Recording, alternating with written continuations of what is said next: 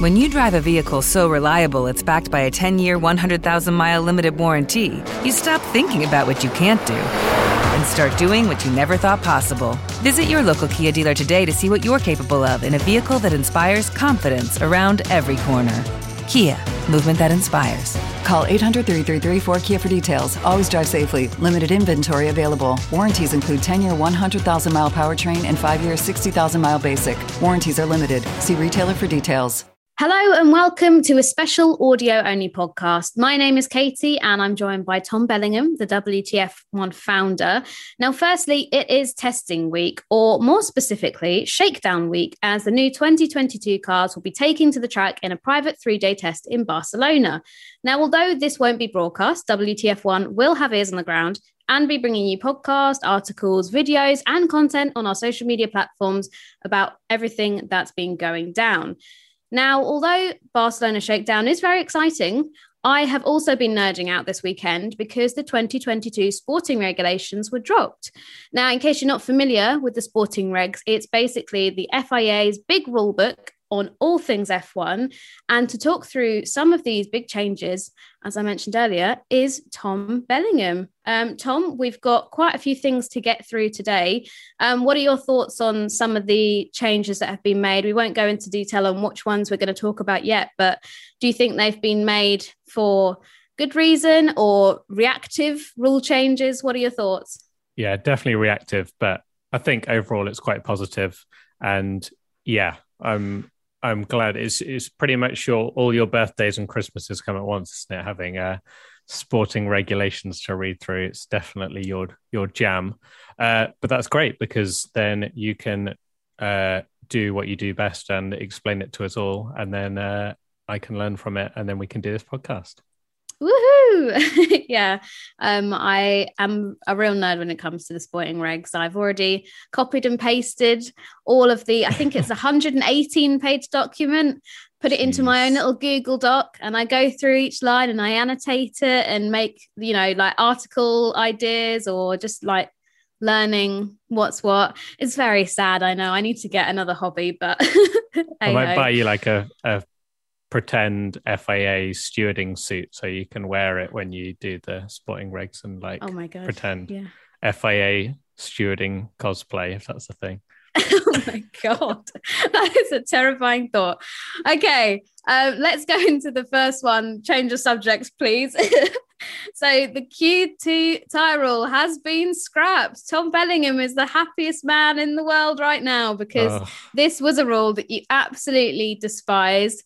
It's been around since 2014, and I'm sure you guys will know about it. It basically meant that all the 10 drivers that made it through to Q3 had to start the race on the tyre that they used to set their fastest time in Q2.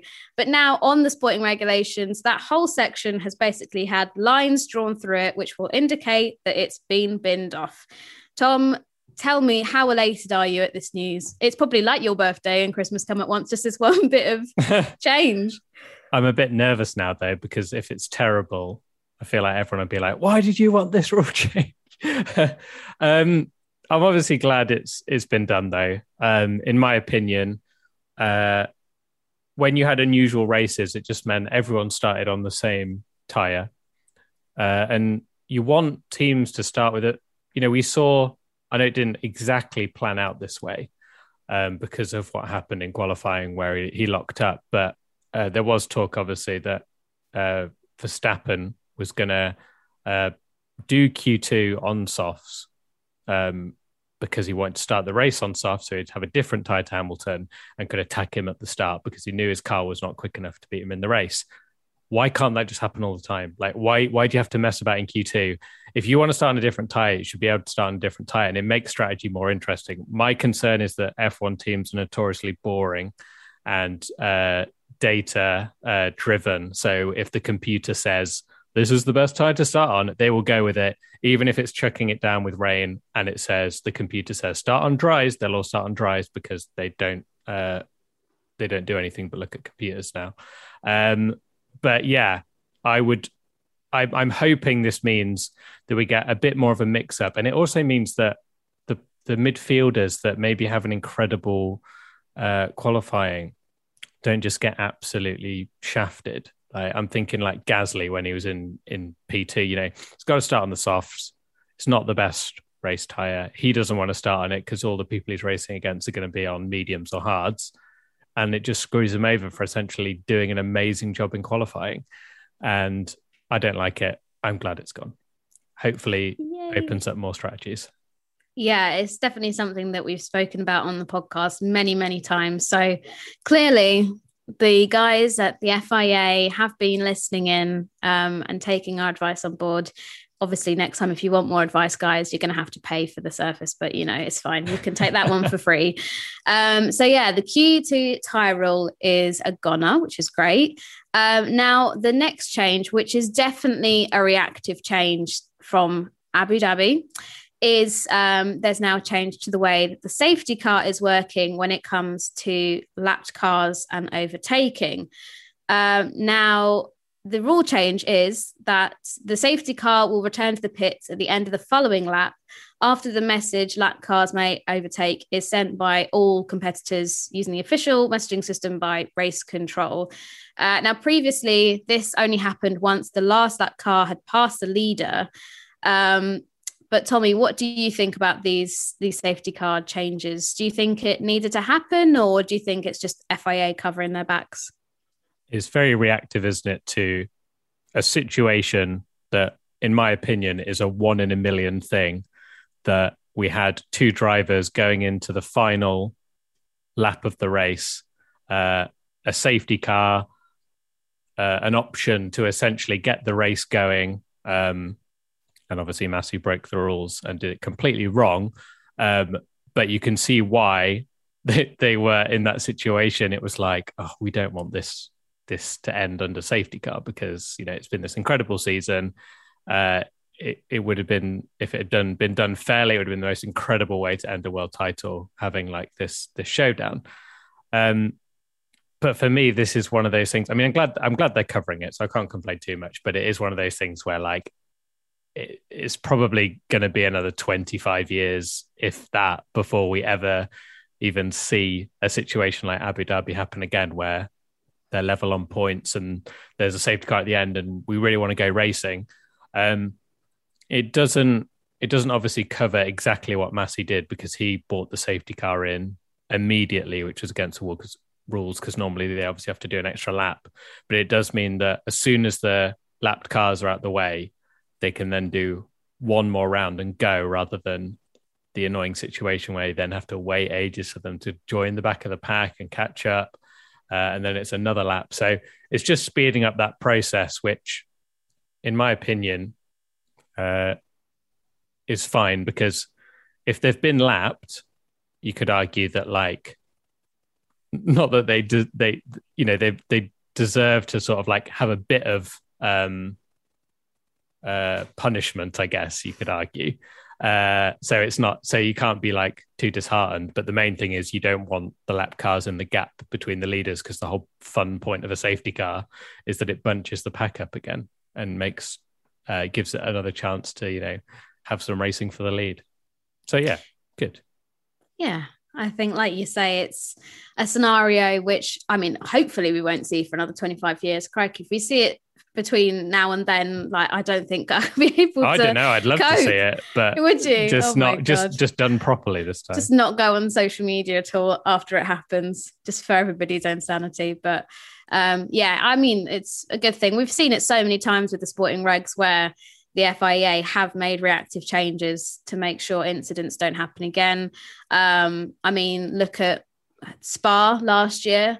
They've changed the system, the point system there for shorter races. We touched upon it before in a previous podcast last week, but basically they've now amended it. So for points, for example, there are now 3 columns of points, where if you've completed more than 2 laps that weren't behind the virtual or the safety car, but less than 25% of the race distance, and the top 5 will get points, starting with 6 points for first, and then fifth place getting 1 point. So they've like basically amended the whole point system as a reaction to Spa, which is good. It shows that they're, you know, learning lessons. But I just wish that the FIA could maybe be a bit more forward thinking in terms of things like this, because as we said last year with Spa, it seems absolutely obscene that Formula One is now, 71, 72 years old this year. And we'd never had an event where the rain was so bad, which F1 is an outdoor sporting event, that meant that we couldn't actually race. And it just seems crazy that no one has sat down in the FIA office and been like, guys, have we ever thought of what would happen if this scenario did unfold? And that had been like built into the regulations. But I mean, I mentioned before, even with Spa, like the regulations that even existed weren't followed last year. So yeah, you're spot on with that, because we've kind of mentioned it as well with maybe some of like Massey's safety decisions as well, that you kind of want these things dealt with before the situation arises. So obviously can't complain that they've put changes in to make sure it's better next time. It's always just a shame that things have to happen first before they then do it and go, oh yeah, it is really bad that this has happened, let's change it, rather than going, this, like you say, this could happen. Because it's not out the question that a race could be rained off, especially given current climate and stuff. So yeah, it's a shame that it takes quite a poor event to happen for them to be changes, but at least it looks like they're sorting things out, which is good. Yes, exactly. And hopefully with a new FIA president and a bit of a reshuffle in the F1 management hierarchy, these things will have been a bit more sorted and put in place. One rule, which it's on paper, it might not seem like a big deal, but the reality of it is that it's slowly creeping up.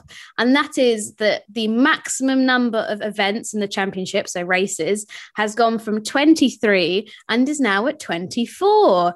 Now, obviously, 23 races is the amount of races we have in 2022. It's a record-breaking number, as F1 love to tell us. Whether that's too many, I will leave that up to you to make the decision. But yeah, an additional race has now been added on. Now that could be to make way for China, because obviously we haven't got that on the calendar this year, and there's already 23 races there, and F1 have signed a contract to ensure we're going to be racing in China for a long time, but it's coming back onto the calendar from next year, so we won't see it at all in 2022. So that might be a case to cover their backs. But for and me, Qatar. And Qatar, oh yeah, exactly. Two, and so yeah, I know. And with all of these locations, like France, I don't think's got a contract that, I think the contract for France either expires at the end of this year or maybe it's next year. But yeah, there are plenty of places which could be in trouble because they haven't got contracts signed, sealed and delivered at the moment. But yeah, what are your thoughts on the number of races being raised to 24? Do you think that's just going to be a little thing that they add in year on year on year? Yeah, not much more to add other than 1000% that the sporting regulations will come out next year, and that will be 25, and then the next year it'll be 26, and then the next year it'll be 27, etc. Oh my god, poor mechanics. Yeah, exactly. Yeah, we love F1. We want to see it as much as possible, and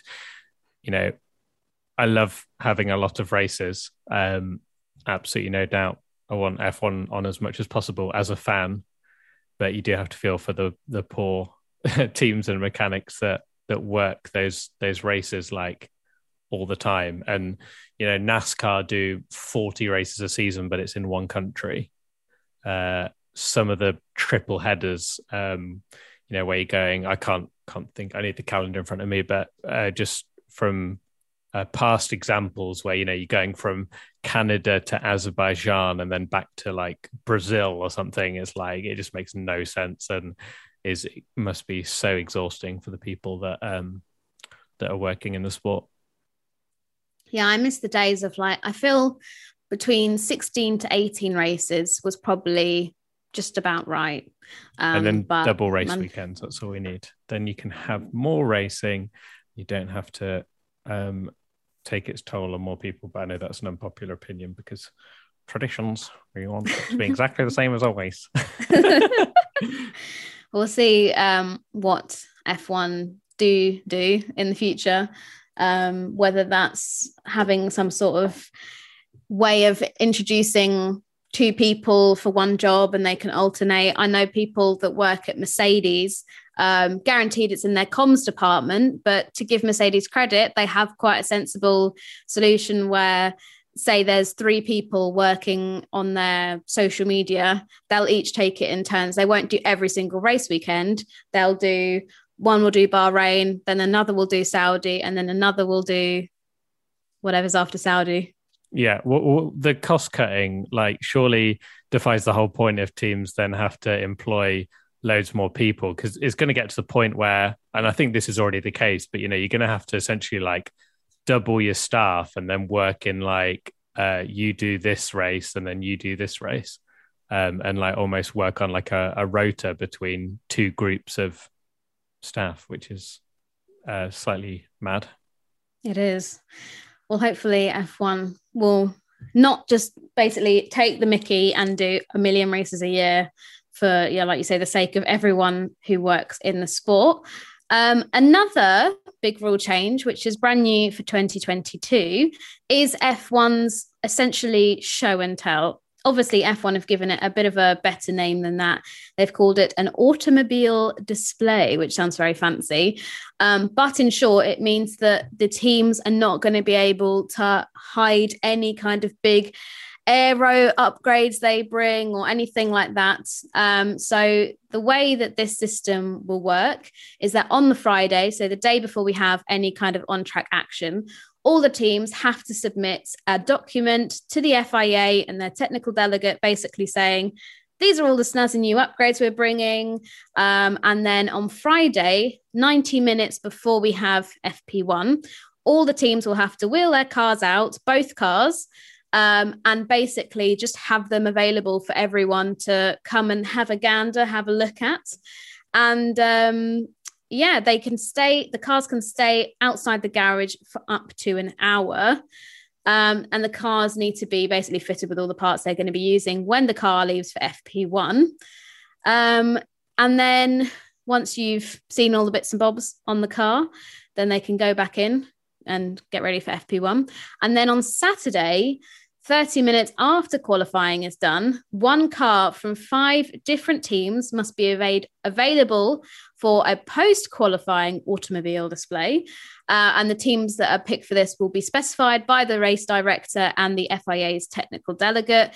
And then once again, each car has to be displayed as per the request of the race director. And the teams have to make sure that there's a representative at the scene for at least 10 minutes to talk to the media, whether they have some sort of sporting role or a senior technical position. Basically, they can't be sending the janitor out to be trying to explain what's going on. They've got to know what they're talking about. But F1 have done it basically to try and make it a bit more transparent with all of the technical rules and regs and stuff that have changed. And I guess trying to help maybe fans understand the technical side a bit more. Do you not? I don't know how I feel about this. No? Even as someone that controversially would probably not even mind too much if F1, if it was for the purpose of better racing, I'd like that there's more standard parts and stuff. And I've never been too wowed by the technical side. I do like it, and some bits of it is interesting to me, but I'm a racing guy at the end of the day and I just want better racing.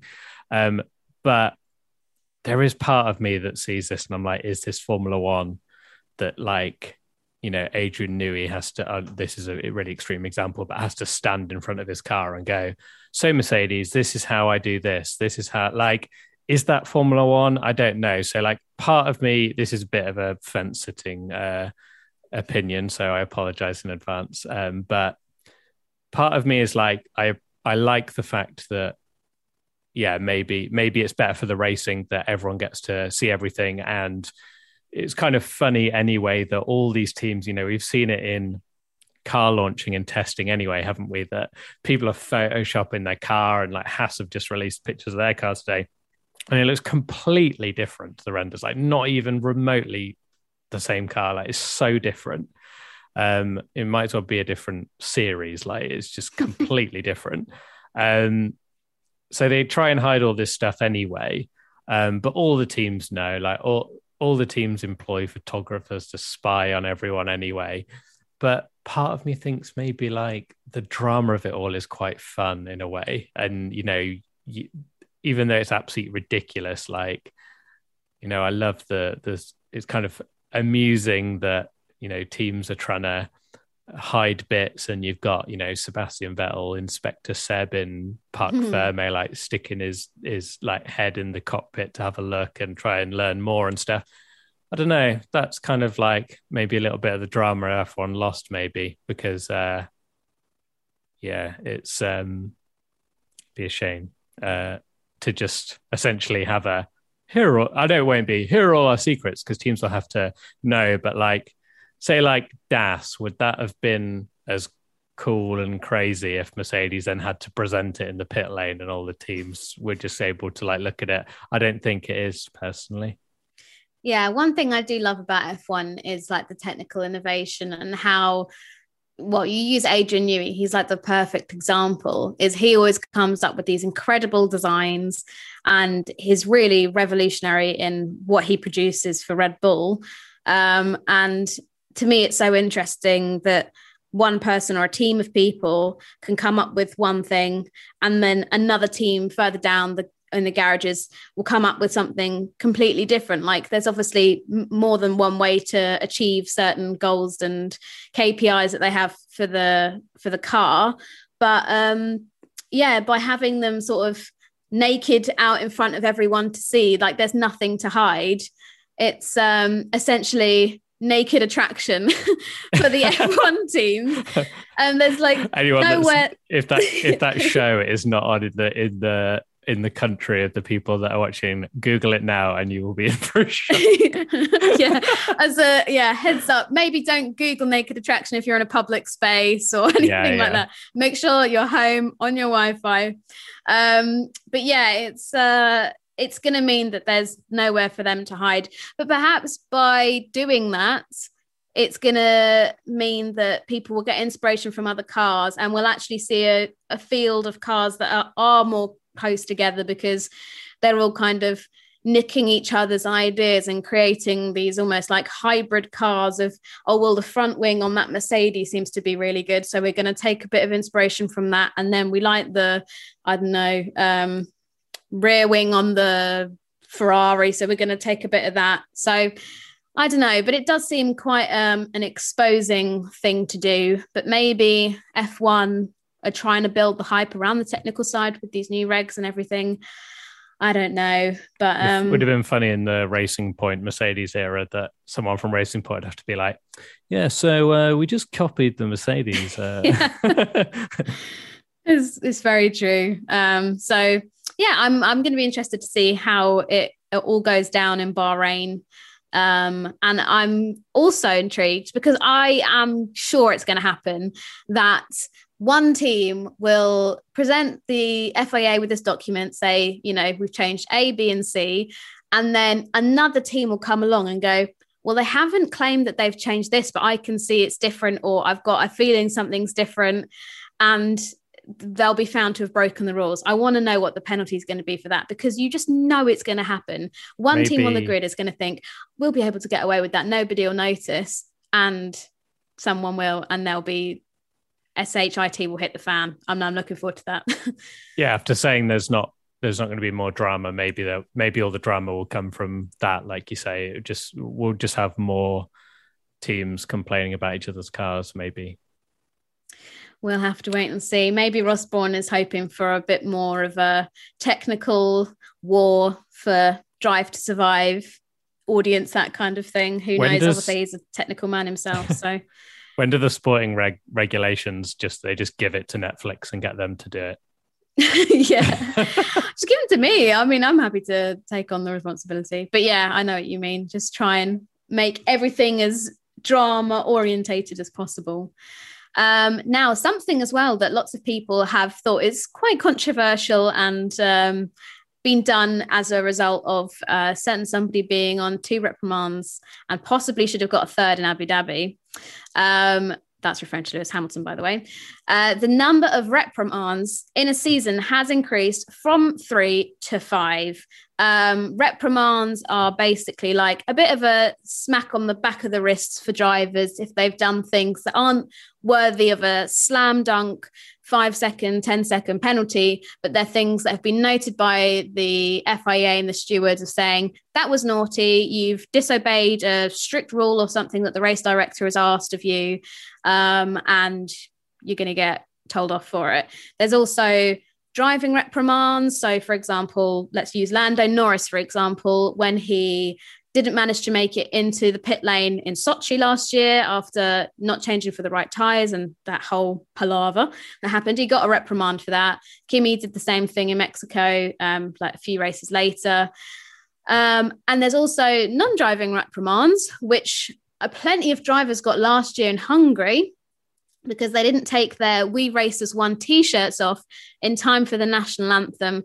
And so they were also told off for that. But Tommy, moving the reprimands up from 3 to 5, surely that, to me, that just makes it seem more lenient for drivers being allowed to be making mistakes and not getting punished for it.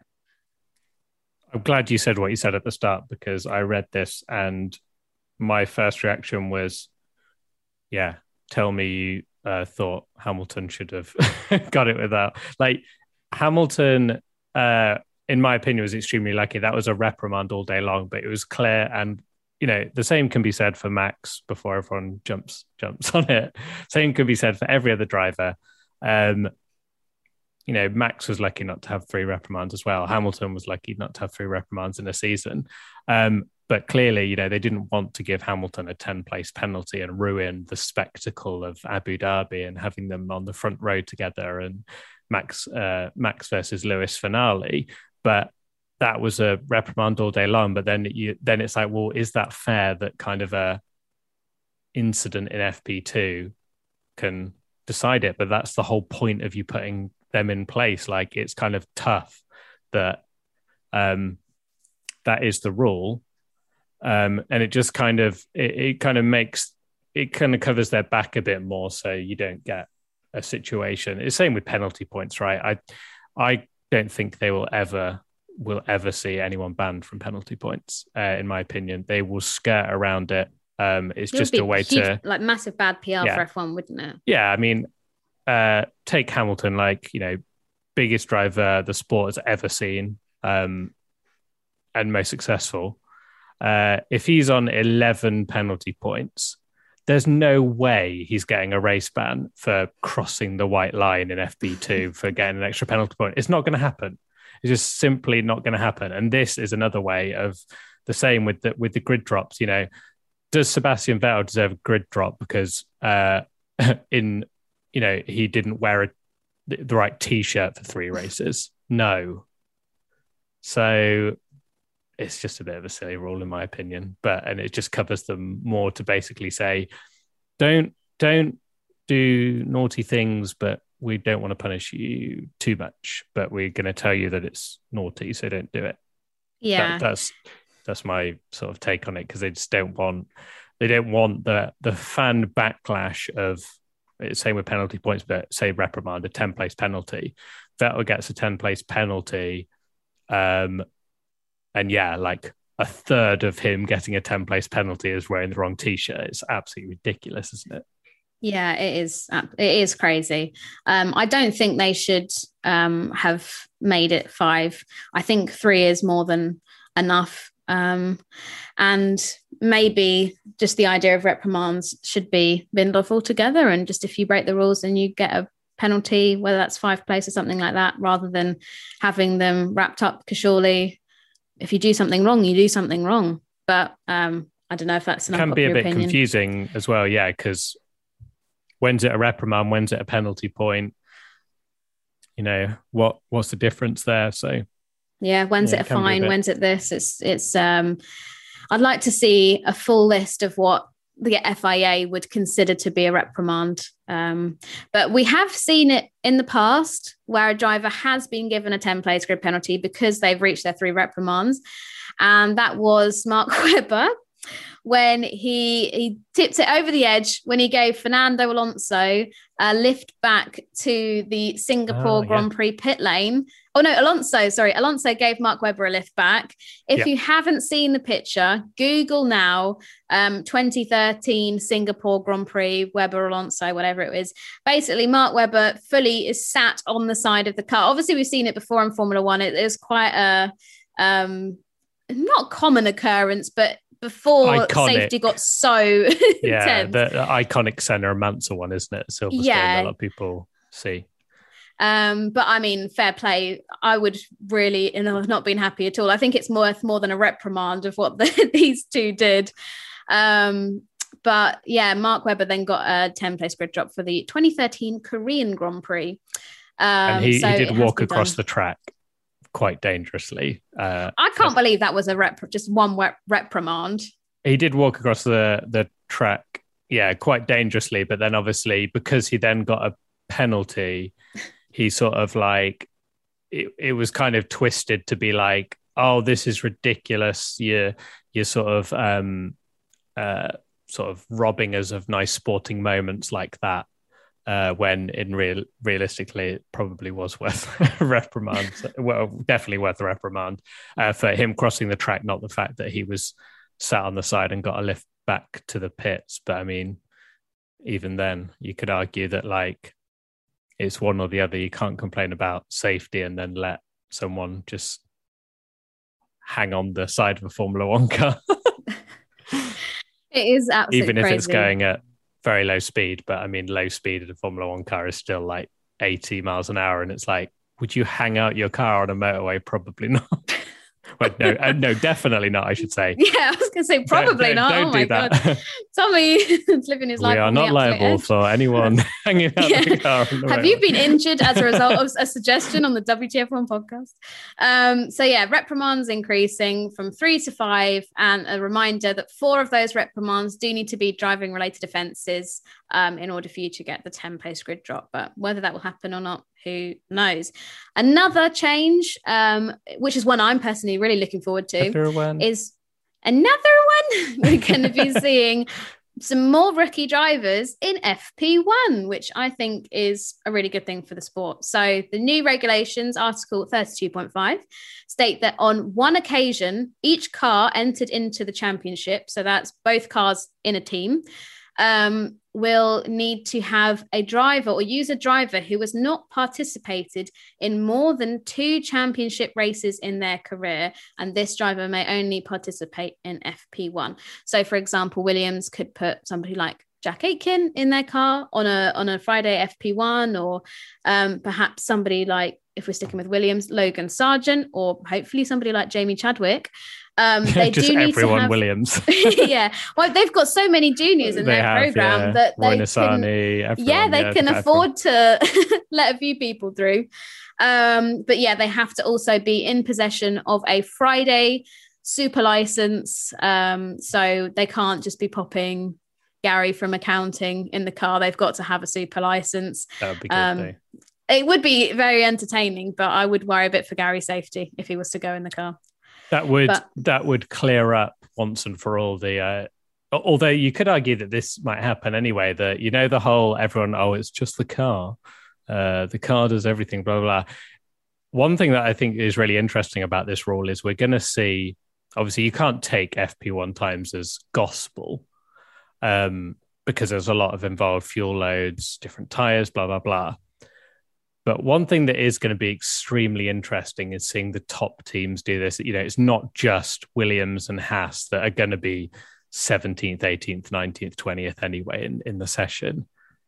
You're going to see someone in a Mercedes and it's going to be, right, okay, can you pop it like P2, Frederick P3? Vesti faster than Lewis Hamilton confirmed. Well, that's what I mean. Like, imagine like people go in and then there's going to be so many.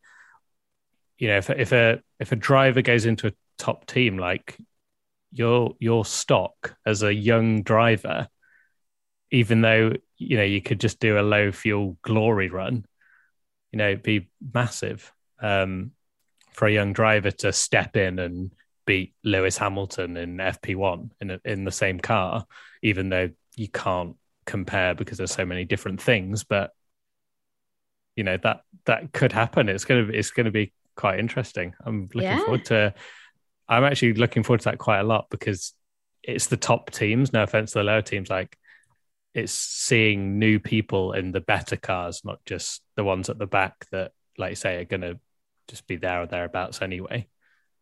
Yeah, and it is a proper mandatory rule. They must do it, must have a driver in each of the cars over the course of the season. So there will be a point where we don't see Max Verstappen in FP1 or Lewis Hamilton in FP1 because there's somebody else in their cars. So yeah, I'm really looking forward to that. I'm very much down for seeing more young talent get opportunities within Formula One, even if it is just a cheeky little FP1 session. I think. Well, they say that it says one occasion. On one occasion, each car entered. Oh, each the car. championship. Yeah. Okay. Yeah. Sorry. Yeah. So every driver will have to. That's all right. Yeah. Each car. Yeah. Sorry. Yeah. So it is every. Yeah. It's not each team. It's each car. So yeah, we will. Yeah, we will see someone in Lewis's car, someone in Max's car. Exciting. It's going to be really cool. I'll have to see if I can get myself a super license. Oh my God. Try and get myself a Friday super license before the end of the season so I can get a chance to drive Verstappen's car. That's a WTF1 video right there. Yeah, I mean, it's bound to happen. I'm such a gifted racing driver anyway that, I'm surprised I haven't been offered a permanent seat already. But yeah, that's pretty much the big changes that have been noted in the 2020 sporting regs. Of course, F1 and FIA can update the sporting regulations at any time. So it could well be that we see some changes throughout the season. But at the moment, this is kind of like the first initial plan of any kind of big changes that we're going to see for the season. Tommy, out of the ones we've spoken about, which one are you most looking forward to seeing? Can you guess? Is it the Q2 Tyrrell? Yes, it is. Closely followed by rookie drivers in FP1. Lovely. I am. What about you? I'm really intrigued to see how the show and tell format or automobile display is going to go down. I wonder if they'll put it on social. Like there'll be a camera on it, YouTube video, live watch along of show and tell. Yeah. So that could be interesting. And yeah, rookie drivers in FP1 is going to be awesome. So yeah, thanks very much for your time, Tommy. I will be speaking to you soon because, as we said, it's Barcelona Shakedown Week this week. So although we're not necessarily in Barcelona, unfortunately, because the weather looks really nice at the moment and it's rubbish weather here in the UK, we will have people there feeding us back information of what's going on, and we'll be bringing you all the latest news and updates on WTF1 over the next few days. Indeed. And make sure you rate us on Spotify because... Oh, yes, please do. Rate us on every podcast app imaginable. Not just Spotify, yeah, every single one. Yeah, and if you don't, we'll track you down and we'll find you. So there we go. We won't do that. Final threat from Katie. Yeah. Liam Neeson Taken style. I will find you and I will make you rate us on a Spotify or Apple podcast. But yeah, thanks so much for listening, guys. And we'll see you for a podcast very, very soon. Bye. Goodbye. Bye-bye.